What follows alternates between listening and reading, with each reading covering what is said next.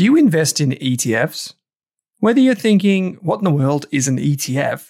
Or you're looking for the next opportunity to add to your portfolio, GlobalX has you covered. From big tech to bonds and bars of gold, GlobalX offers a wide range of exchange-traded funds. Go beyond ordinary with GlobalX ETFs. Visit globalxetfs.com.au. That's globalxetfs.com.au. Are you thinking about starting your wealth-creating journey, but not sure where to put your hard-earned dollars? InvestSmart can help. InvestSmart offers a free quiz that makes it easy to find the right InvestSmart ETF portfolio to help you reach your goals. Just visit investsmart.com.au and hit Get Started. Answer a few simple questions about your goals and how much you want to invest, and you'll get a tailored statement of advice with a portfolio recommendation. You can visit investsmart.com.au for a no-obligations free statement of advice. This ad is brought to you by InvestSmart Advice, AFSL 334107. This Australian Investors Podcast episode is brought to you by The Intelligent Investor, Australia's premier investment research membership service. You can get a free trial for 15 days, no credit card details required. To access the insights of some of Australia's best analysts, use the coupon code RASK and secure your Intelligent Investor membership today. We're proud to have The Intelligent Investor as an ongoing supporter of the Australian Investors Podcast. As a result, RASK does not earn a volume-based fee. Simply head to intelligentinvestor.com.au or use the link in your podcast player to access your free trial. This episode of the Australian Investors Podcast is also proudly supported by Selfwealth, Australia's leading independent broker. Over 120,000 investors trust Selfwealth with over $9 billion in equities. With Selfwealth, you can trade ASX, US, and Hong Kong listed shares for a flat fee. On a $10,000 investment with CommSec, you'd pay $29.95 in fees. Yet with Selfwealth, it's just $9.50. The thing I like about Selfwealth is the full access to fundamental company data and how easy it is to trade US, Hong Kong, and Aussie shares in one place. You can see your Apple shares and ACDC ETF right beside each other. To join Selfwealth now, use the link in your podcast player or head to selfwealth.com.au and use the coupon code RASK during sign-up. This podcast is sponsored by Rask Invest, Owen's complete guide to money and investing. Rask Invest members receive Owen's official investment ideas, research on budgets, banking, super and insurance, plus how-to guides to get started. Visit the Rask Finance website to learn more and join today. Hello and thanks for tuning in to the Australian Investors Podcast, a series exploring the investment philosophies and journeys of some of Australia's leading investors and financial thinkers. I'm Owen Raskovich, founder of the Rask Group.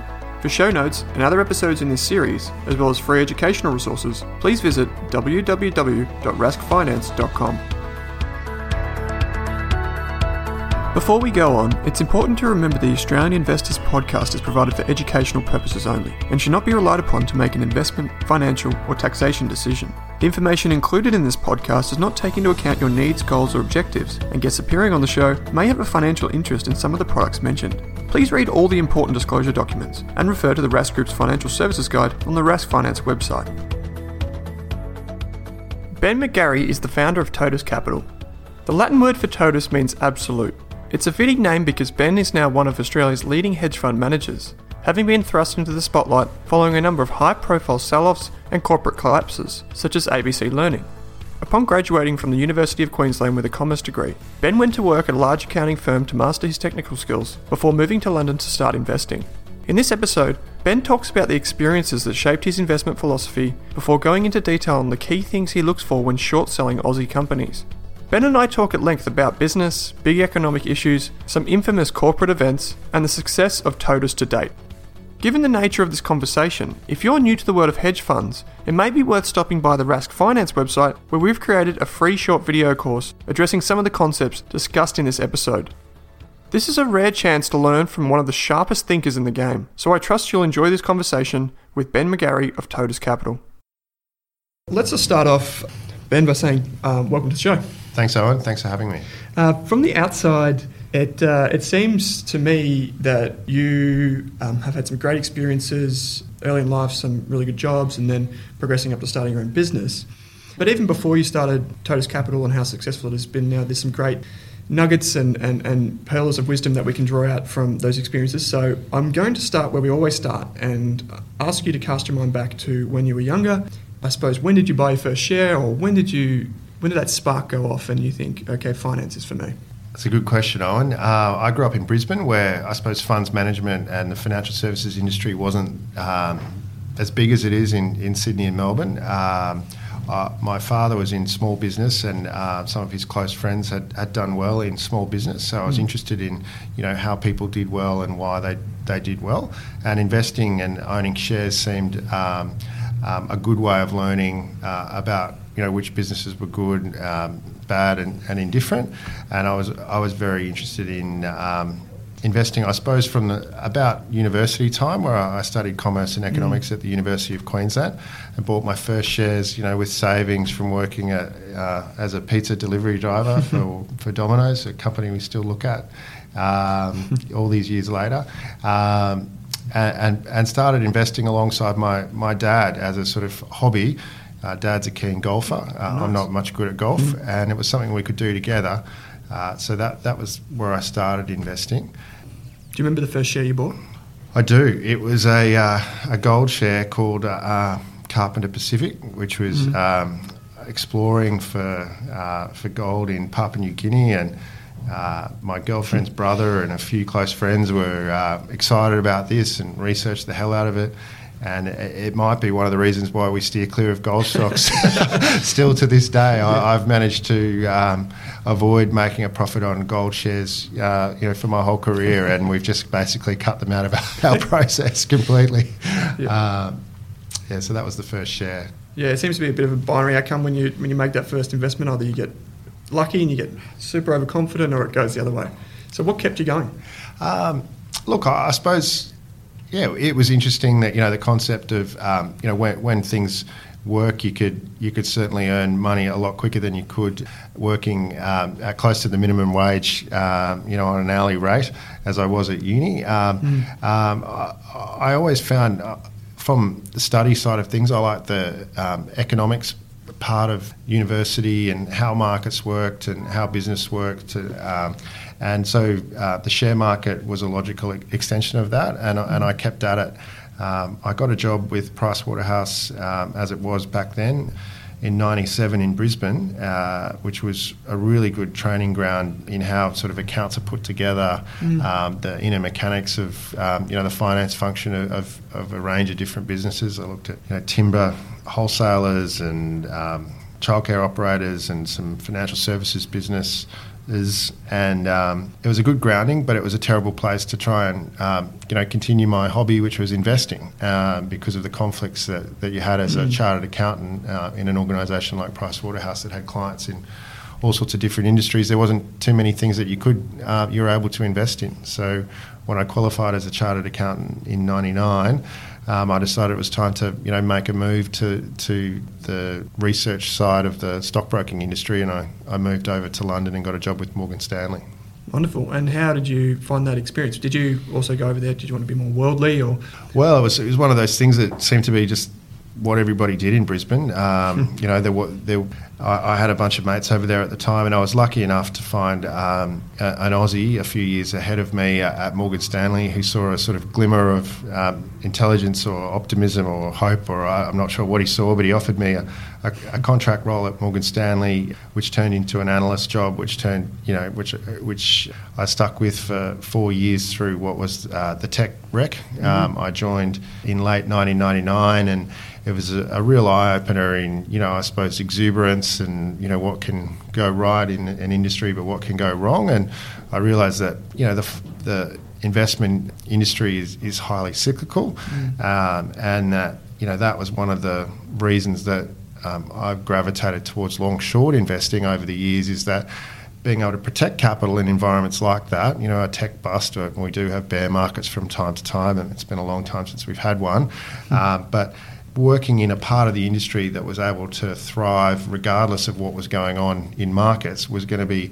a much steadier way to sort of run a career without these gaps every decade or so as you lost a job because the markets turned down, and it just didn't seem like a very good way to try and run a career or raise a family or pay a mortgage. That was a pretty good learning experience. Yeah, were you shorting? I mean, I bet it would have been. Were you shorting at this stage? No, I was doing industrial sell-side equity research in building materials and construction stocks in Europe. So it was basically long-only investing, but or providing research to long-only investors, but they were highly cyclical industries. So it was a pretty good background or training in industrials research, which was prices, volumes, currencies, and with my sort of accounting bottom-up background and economic studies at uni, clicked with me, and I managed to survive there until it was time to come back to Australia in the early 2000s, where I got a job with UBS and moved across to doing emerging companies research, which is a really good broad grounding or in research in all sorts of different companies. And most of our team at Totus, or the three of us on the research side, have all come out of small company or emerging company research, because you're looking at companies from different industries with different drivers all the time, and it helps, it's a really good place to learn how to weed the good from the bad. Yeah, and really develop those skills as a fundamental analyst and in a, I suppose, the high risk quotation marks environment. Yeah, that's right. I mean, I think risk capital or emerging companies do attract risk capital. So there's a lot of concepts that come up and the market gets excited about. And over the years, I've been doing emerging companies since 2004. You see a lot of things that the market gets excited about that don't work. And you tend to start asking questions like, if this business is being listed for the first time, why hasn't it been listed anywhere successfully? And things that you can see that have worked well in other listed environments are a much lower risk bet than new things where you're having to pick the next winner. So I've seen a lot of high hopes being dashed in the emerging company space, and that was another reason that long short investing appealed to me, because we could make use of time that was spent on those low quality companies and not just the good companies, which are hard to find sometimes. Yeah, for sure. So it was about this time, or towards the end of your career or your time at UBS, you wrote a note on a childcare operator. Can you tell us about the note and the company behind that note? Oh yeah, so ABC Learning was the company. That was the first stock I was given to cover at UBS as an emerging companies analyst. And I looked up the note the other day, and it certainly we've come a long way and learned a lot since that note was written. But it did sort of highlight that there was a lot of complexity in the business model of ABC Learning. They were using some structures to put out assets, and some of their operating expenses were with related parties. They spun out the bricks and mortar assets in the business into a property trust, and the narrative that they told the market was that this was to improve their returns profile. But when we actually looked at the numbers, the returns profile was deteriorating dramatically, despite supposedly spinning out the low quality assets. And it was just looking at a mismatch between what the numbers were telling us and what the narrative in the market was, and asking some basic questions about why that was, and following the threads until you had the picture. And the picture, once you followed those threads, didn't look that great, and the note got a bit of attention from holders of the stock, and also some hedge funds, and eventually that work got me a job on the buyer side at Ausbil Dexia, who was an investor in ABC Learning at the time. And did they sell out? Eventually they did. They didn't take my word for it, based on the work I'd done on the sell side. But one of the good things about being a shareholder is that you do tend to get very good access to management. You can also you get access to all of the sell-side research, the people that really love the stock, the people that really hate the stock.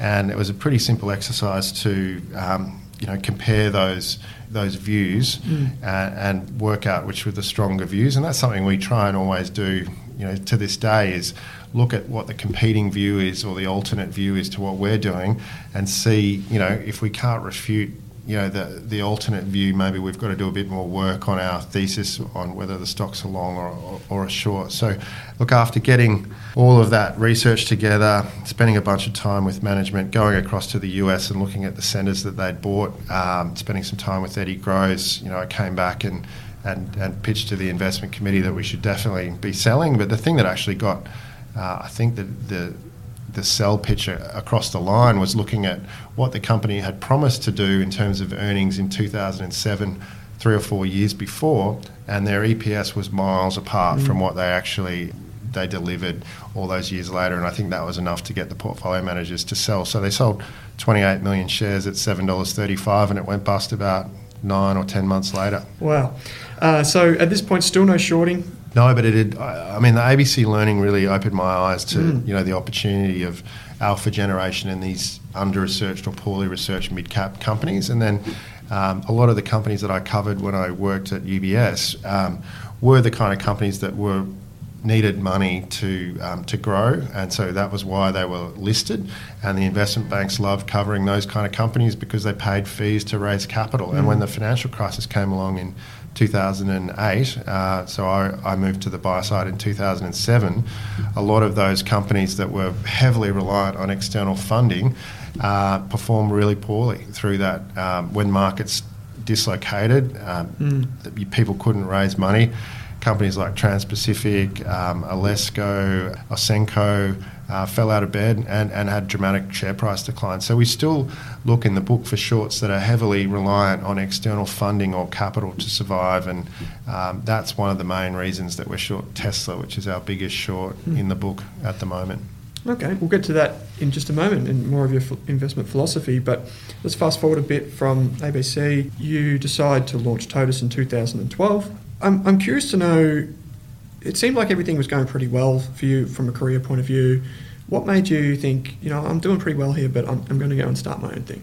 Probably, Owen, as we talked about before, the interview is perhaps a little bit of ignorance was a blessing back then. But look, I'd always wanted to manage a portfolio. I was an assistant portfolio manager at Matthews Capital, was a sector analyst at Ausbil, so I'd never had the opportunity to really put my ideas to work, and I felt like I had real value add through the financial crisis in terms of some of these businesses that fell apart, the Babcocks and Browns, etc., that I wasn't able to really capitalise on for clients. So after years of investing and saving, I had my mortgage paid and a little bit of capital left over, which I thought was enough buffer to perhaps open the doors, and if the numbers were good enough, I would hopefully be able to find some like-minded investors, and if everything went brilliantly, in a few years maybe there was enough to have a living and a career out of it. So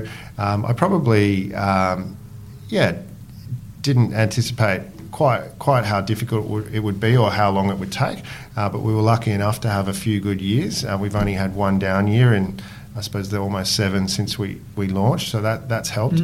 And then over the years we've been able to attract some really great people to work at Totus, which is really making things a hell of a lot easier these days than it was back then. How old were you when you decided to launch it? Good question. I must have been 36. I think it took me a year. 37 was when I launched. Yeah, it was almost a year of licensing and trying to round up those initial investors. Right. Yeah. If I had $1 for everybody that said they'd give me some money, we would have started with a fair bit more than we actually started with. I think we had $300,000 day one, $1 million at the end of the first month, and then we had a good first 3 months and got to $5 million, and that pretty much exhausted my sort of friends and family Refidex, and we really had to grind it out with the returns from there. So, so I'm just about to turn 44.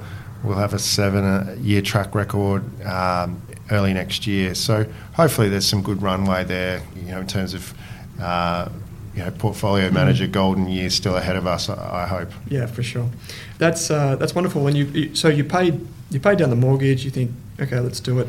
A lot of people, I think, from the outside underestimate just how much it costs to start not even a retail fund, just any fund in general. So it is, even though you say $1 million or $5 million, it does take a lot of work to grind that out, as you say. And eventually with your performance, it was bound to catch on, but it wouldn't have been easy. It would have been a few inward-looking moments in those first few years. Yeah, I mean, in terms of by the time I think the cash stopped going out, the mortgage was back to, I had a 50% LVR on my house. By the time we got to the point where the checks to lawyers and service providers were balanced out by management and performance fees. Then for the first few years, really, it was only the performance fee. The management fee really was a rounding error.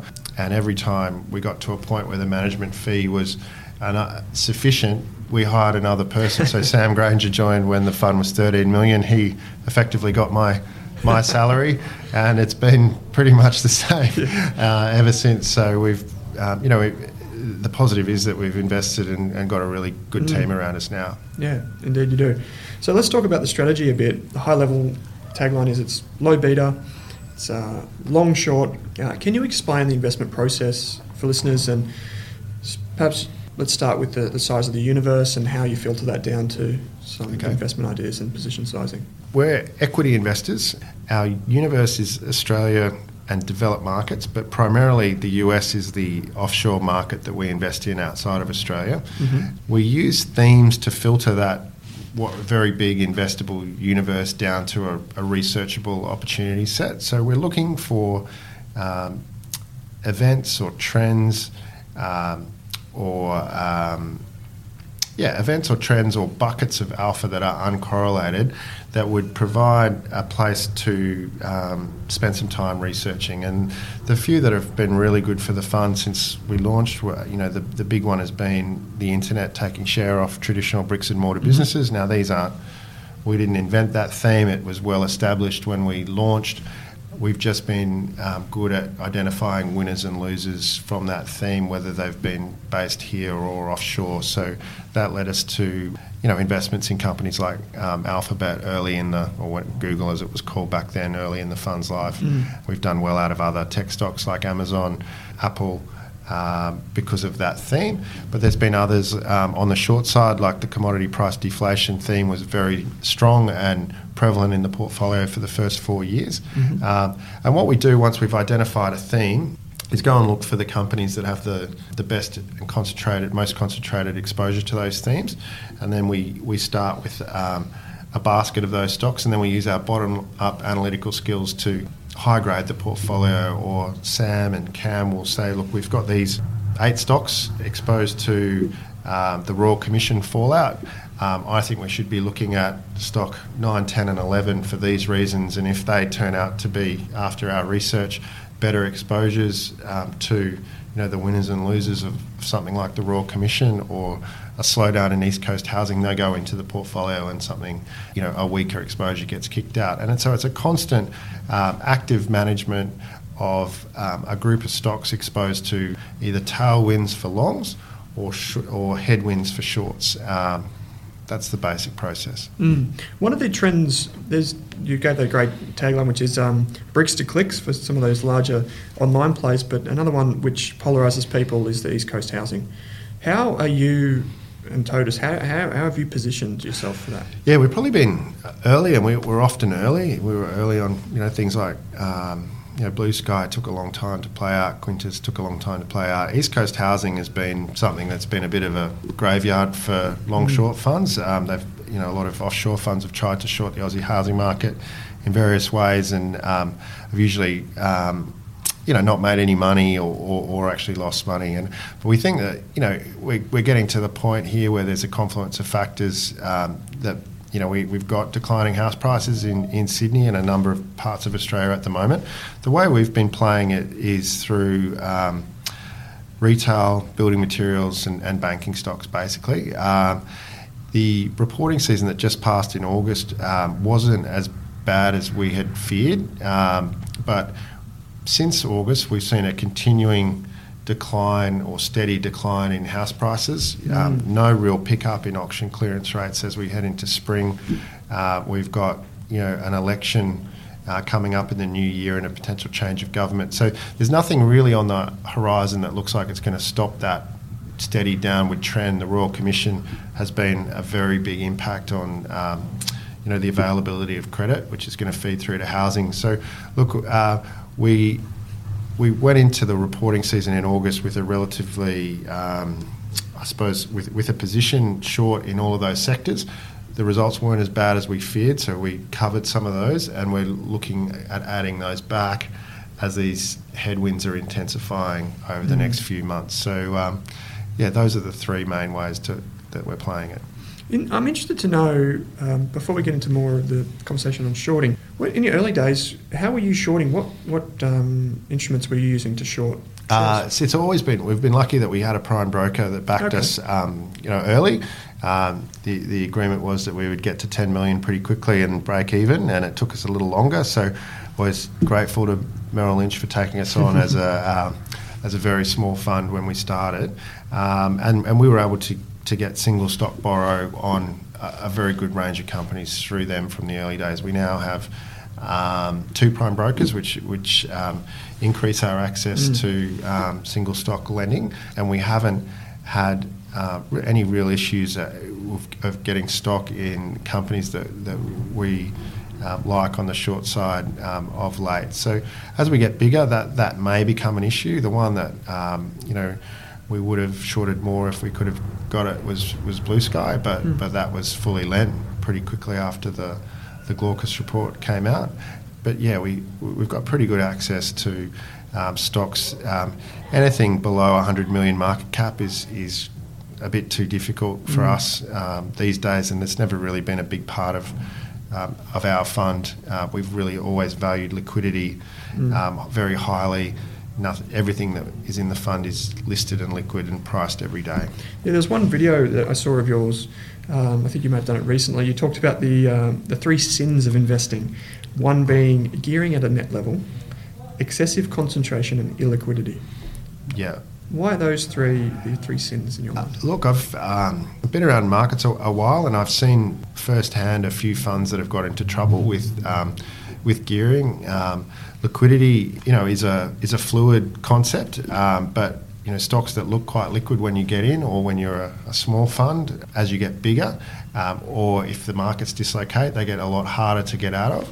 And concentration works well, but can be very damaging if you get it wrong. So we've deliberately kept the portfolio diversified, ungeared at a net level, and valued liquidity very highly. So we have no more than 5% of the portfolio in stocks under 100 million market cap at any one time.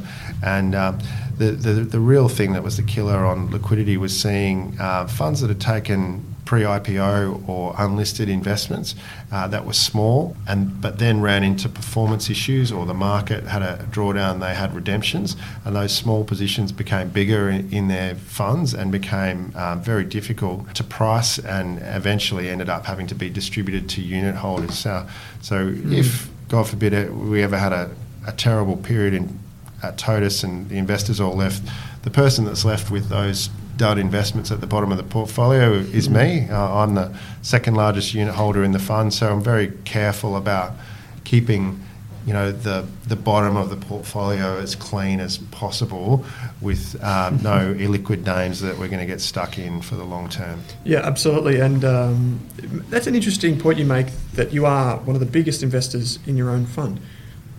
Would you ever invest with someone who wasn't a substantial investor in their own fund?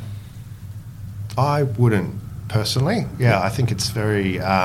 There's a difference. One of the reasons that boutiques have tended to outperform large institutional funds is that skin in the game and the 9 to 5 sort of. I'm not saying that managers at large funds work 9 to 5, but there is a huge amount of alignment and incentive in a boutique fund. Not just in terms of the fee structure, but also in terms of the survival. Like you really don't. You don't have 20 or 30 other funds that can carry you through a period of underperformance, that are going to pay the bonus and get the kids through school. You really have to make sure every year is the best year you can possibly make it. So, you can. There's been a number of really good launches of small funds, but all of them that have done well that I know of have had the managers as the initial largest investor or close to it, and they've kept plenty of skin in the game. Yeah. It's, I suppose, not only is it born out in your own business, but it's born out in the way you invest when you seek alignment with management, so CEOs and executives of the companies that you're targeting. One thing I noticed looking through a lot of the material is your very sharp focus for quality.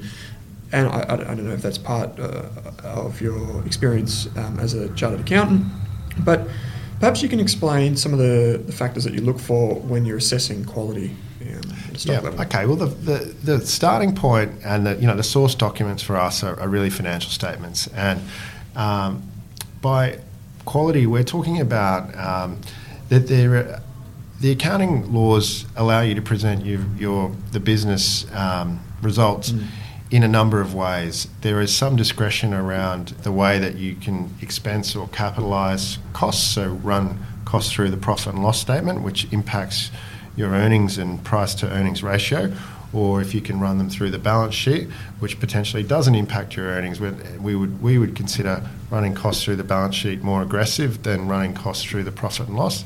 There's a bunch of other ways that you can fudge your earnings using perhaps acquisition accounting, changes in useful life or depreciation lives. So we just look at all of those little factors and try to look at, if we were looking at two companies in the same industry, we would tend to favour the one that has got the clean accounting, the more conservative accounting treatment, where cash flows tend to match up with EBITDA, for example, where one of the key things that got me thinking about ABC Learning was that the net debt was always higher than it should have been. So just doing simple sanity checks of, we know whether the cash less the debt was at 30 June and 31 December. Where is it when they've done a deal mid-month? Does that make sense? There should have been some operating cash flow generated, or a very simple piece of analysis that we do again and again and again is looking at what is the organic growth rate of a business once you strip out acquisitions, and that worked really well in a company like BWX this year, which has seen a private equity suitor walk away. They made a number of acquisitions, and we suspected it was because the core business growth wasn't as rosy as what the market was pricing in. And when we did that analysis of stripping out the impact of the acquisitions, it looked like the core business wasn't growing or was even going backwards. So looking at those kind of, just pulling apart financial statements and seeing, does the underlying business, is it being presented in an aggressive fashion or a conservative fashion? And one of the only reasons management would use aggressive accounting to present their accounts is probably because the business is not growing as quickly as it used to, or there's some problem with the underlying business. So it's a really good lead into what's actually going on the ground. That's our starting point, but we do use lots of other things like competitor meetings, industry research. We look at research from our competitors, from the sell side, from independent research providers. Anything we can get that can give us an insight into what's going on in a business. How about on management specifically? They're buying, they're selling, they're skin in the game, alignment. How big of a part does that play? Look, we don't sort of score it, but it certainly factors into our thinking. I mean, Smart Group's been our biggest holding in the fund for a number of years now. We've actually not seen any insider selling in that company since we've owned it, which is highly unusual. There's been buying from not just management but also board level, and we love when companies and management teams are aligning themselves with their investors. A lot of the businesses that we own have owner-driver-like characteristics and are taking a not just short-term view of a CEO life cycle. So we own a heap of businesses like Flight Centre, Beacon Lighting, even things like Amazon and Facebook, where you've got founders, founding families or CEOs who still have significant stakes in the business and are running those businesses for the long term rather than for the next earnings result, or to get a CEO through a 2 or 3 year vesting period for their compensation. Yeah, it's certainly one that I think most investors need to pay attention to, is that alignment. And just having a quick read through, you can just even look at how many shares the CEO owns their own company, and then follow on from there. Well, insider selling, Owen, sorry, I should have finished up. Insider selling is a big red flag to us, and obviously people, at times in their life have to diversify, but we see consistent insider selling in size in businesses that have aggressive accounting, that are expensive, that are facing headwinds. That is too many red flags. Yeah, that certainly perks our interest on the short side. Yeah, you mentioned Blue Sky earlier on. I'm interested to know how that position came about. Some things happening beneath the surface, perhaps with valuation of assets and what you looked at. Look, there's a few reasons we started looking at it. We've been cautious on markets for some time. We think markets are relatively expensive. Fund managers were beneficiaries of money printing and rising markets. They've had good asset growth. They've earned performance fees. And Blue Sky stuck out to us as a very expensive fund manager based on just a basic screen of fund managers in the Aussie market, and looking at things like price to earnings ratio or market cap as a percentage of assets under management. And then we started digging into it a little more, and it had a lot of exposure to multi-res apartments in Brisbane, which to anybody that's been to Brisbane in the last 3 or 4 years would realise there's been a hell of a lot of apartments built up there. It seemed like a very crowded market. Their returns were very good. It's not easy to punch out 15% returns year after year, but they were doing it across 80 asset classes. So that to us was enough to do some more work. And then we're in the business of funds management. We know how these businesses work. If you're performing well and raising money, you're generally not going to be reliant on external capital to grow. These businesses have fixed costs, and they tend to spit out cash if you do your job. Blue Sky was in the market raising money every 9 or 12 months. So that was a red flag to us to start doing some more work. We were, a long time, ahead of Glaucus, and it cost us a fair bit of performance in 2017. But some, a lot of those things that looked odd to us, have in hindsight played out, this year. That's interesting. You raised Glaucus, the notable short seller. I'm interested. Can you touch on your thought? I'm interested to hear your thoughts about reports and short seller reports that are put out in Australia, and if you think that they play a role, or they should play a role. Obviously, I'm completely biased as a we're long investors, but we do a lot of shorting. I'm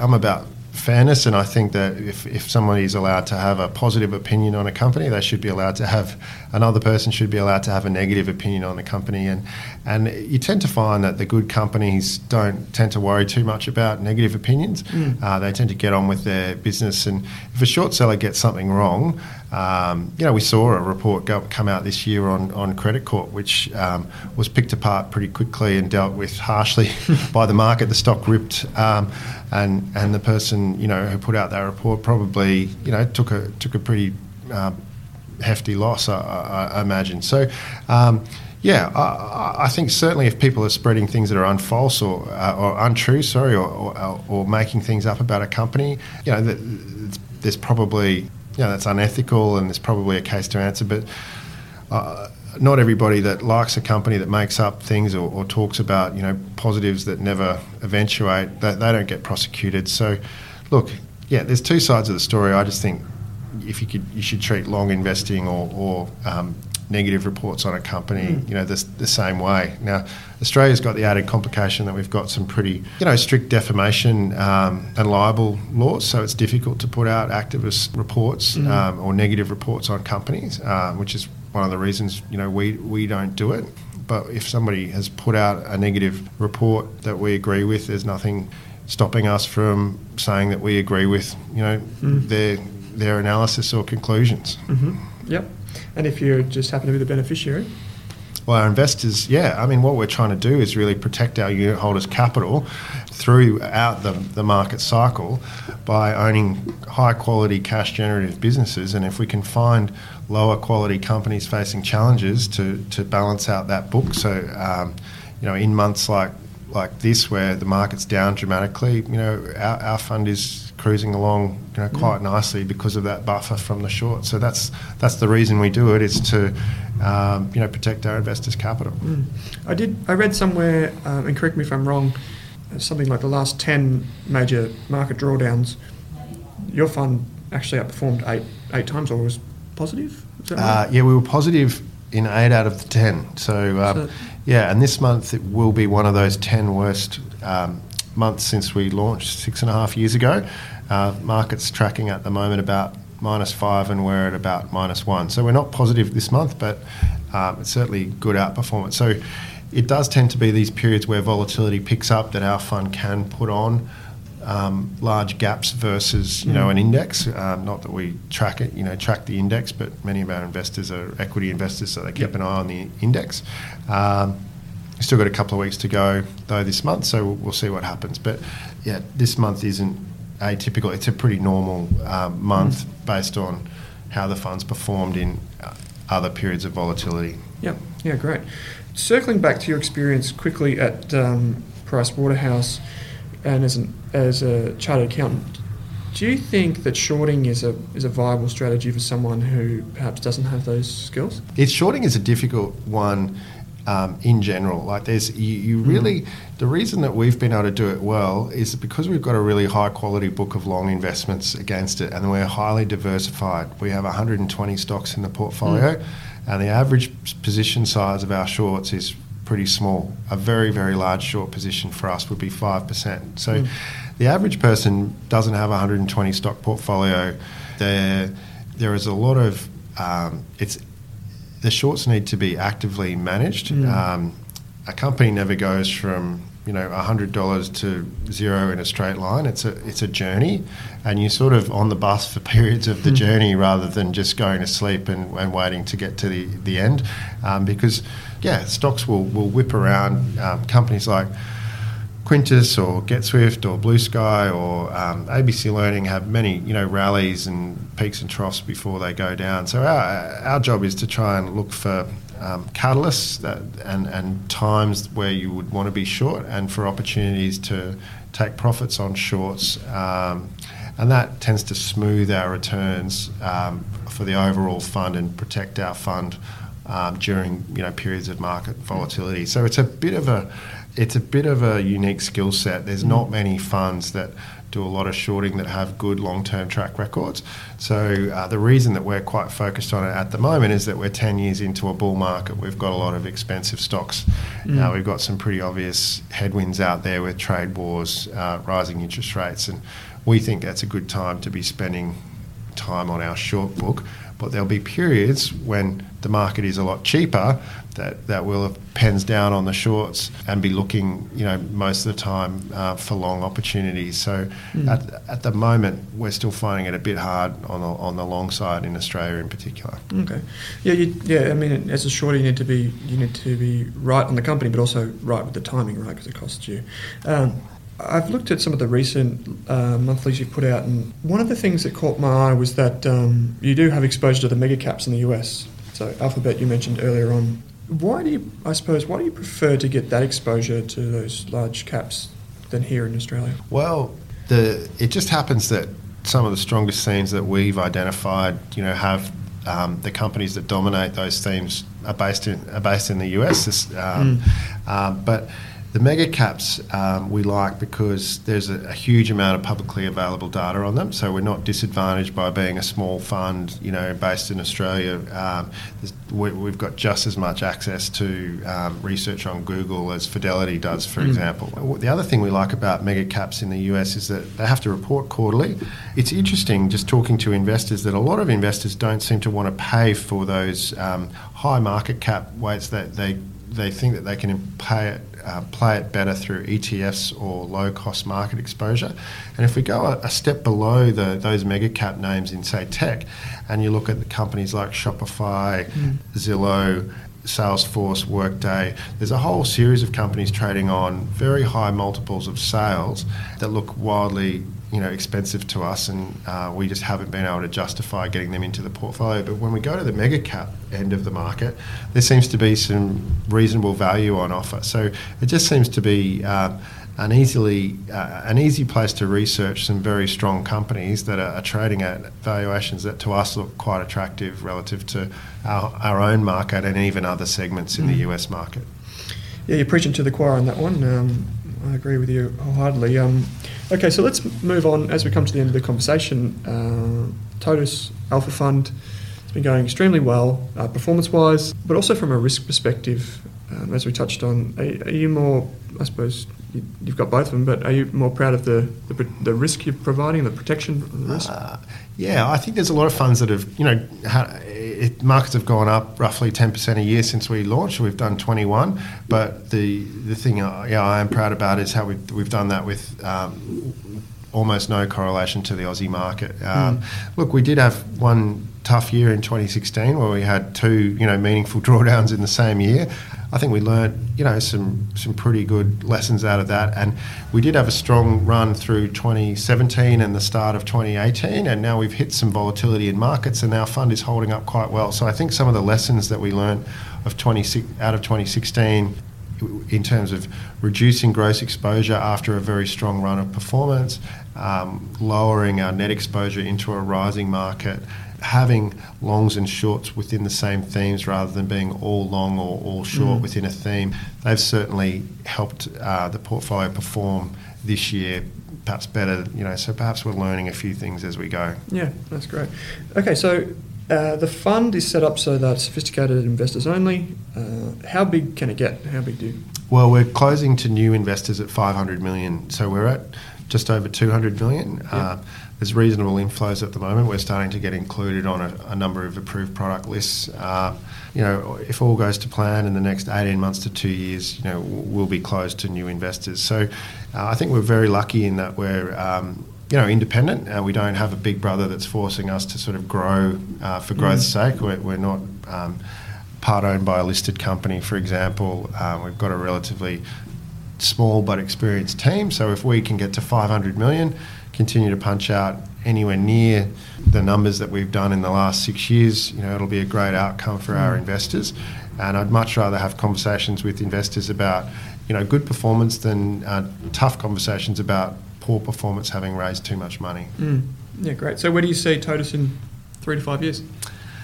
Hopefully, managing a sensible amount of money and punching out good returns and, having fun with it as a team, and I still really enjoy coming into work most days, 9 out of 10 days. So there's nothing else I really want to be doing for the next 15, 20 years. So it's really about just having a business that's able to I want to retain the great staff that I've got and have a business that's capable of attracting really top people to work with us. So that's it, trying to diversify our investor base, retain that staff and keep the numbers up. Where can people go to find out more about you, the strategy?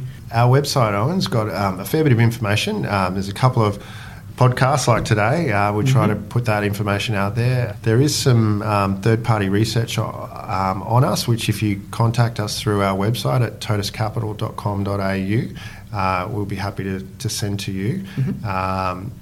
That's probably the best place. Great. And final question, it's also my favourite. If you go back in time and tell a younger you just one thing about money, finance or investing, what would it be? The key thing is taking a long-term view and starting. So they're the two hardest things to do. So best thing you could do about investing or starting a business or getting fit or cheering up is starting. And if you can just take a view that is slightly longer than 6 to 12 to 18 months, which is most people's sort of time frame these days, there's a hell of a lot you can achieve. So taking that, say, 5 to 7 year view rather than the 1 to 3 year view can pay off massively. Wonderful advice. Ben, thanks for your time. Thanks, Owen. Thanks again for tuning in to the Australian Investors Podcast. For further episodes, head to www.raskfinance.com. To provide feedback, nominate a guest or hear from me, you can find me on Twitter with the handle @OwenRask. Cheers to our financial futures. For more than a decade, I've been hunting for the best investors and their methods, strategies, and tools for investing. After years in the industry, countless books, a few degrees, and 1,000 podcasts and live shows, I've rolled this accumulated knowledge into something called Rask Invest. If you've ever heard me talk about a core and a satellite, active and passive, true long-term compounding, or you simply want to know exactly how I would invest, now is your chance. Rask Invest is our new investment service, designed for all types of investors who want professional management of their core portfolio at a low cost from a team they trust. Rask Invest helps you automate your wealth creation and passive income. Simply click the link that says Invest with Owen in your podcast player to join one of our live platform walkthroughs or book a call with us. You can also view the Rask Invest PDS and TMD and get invested with me.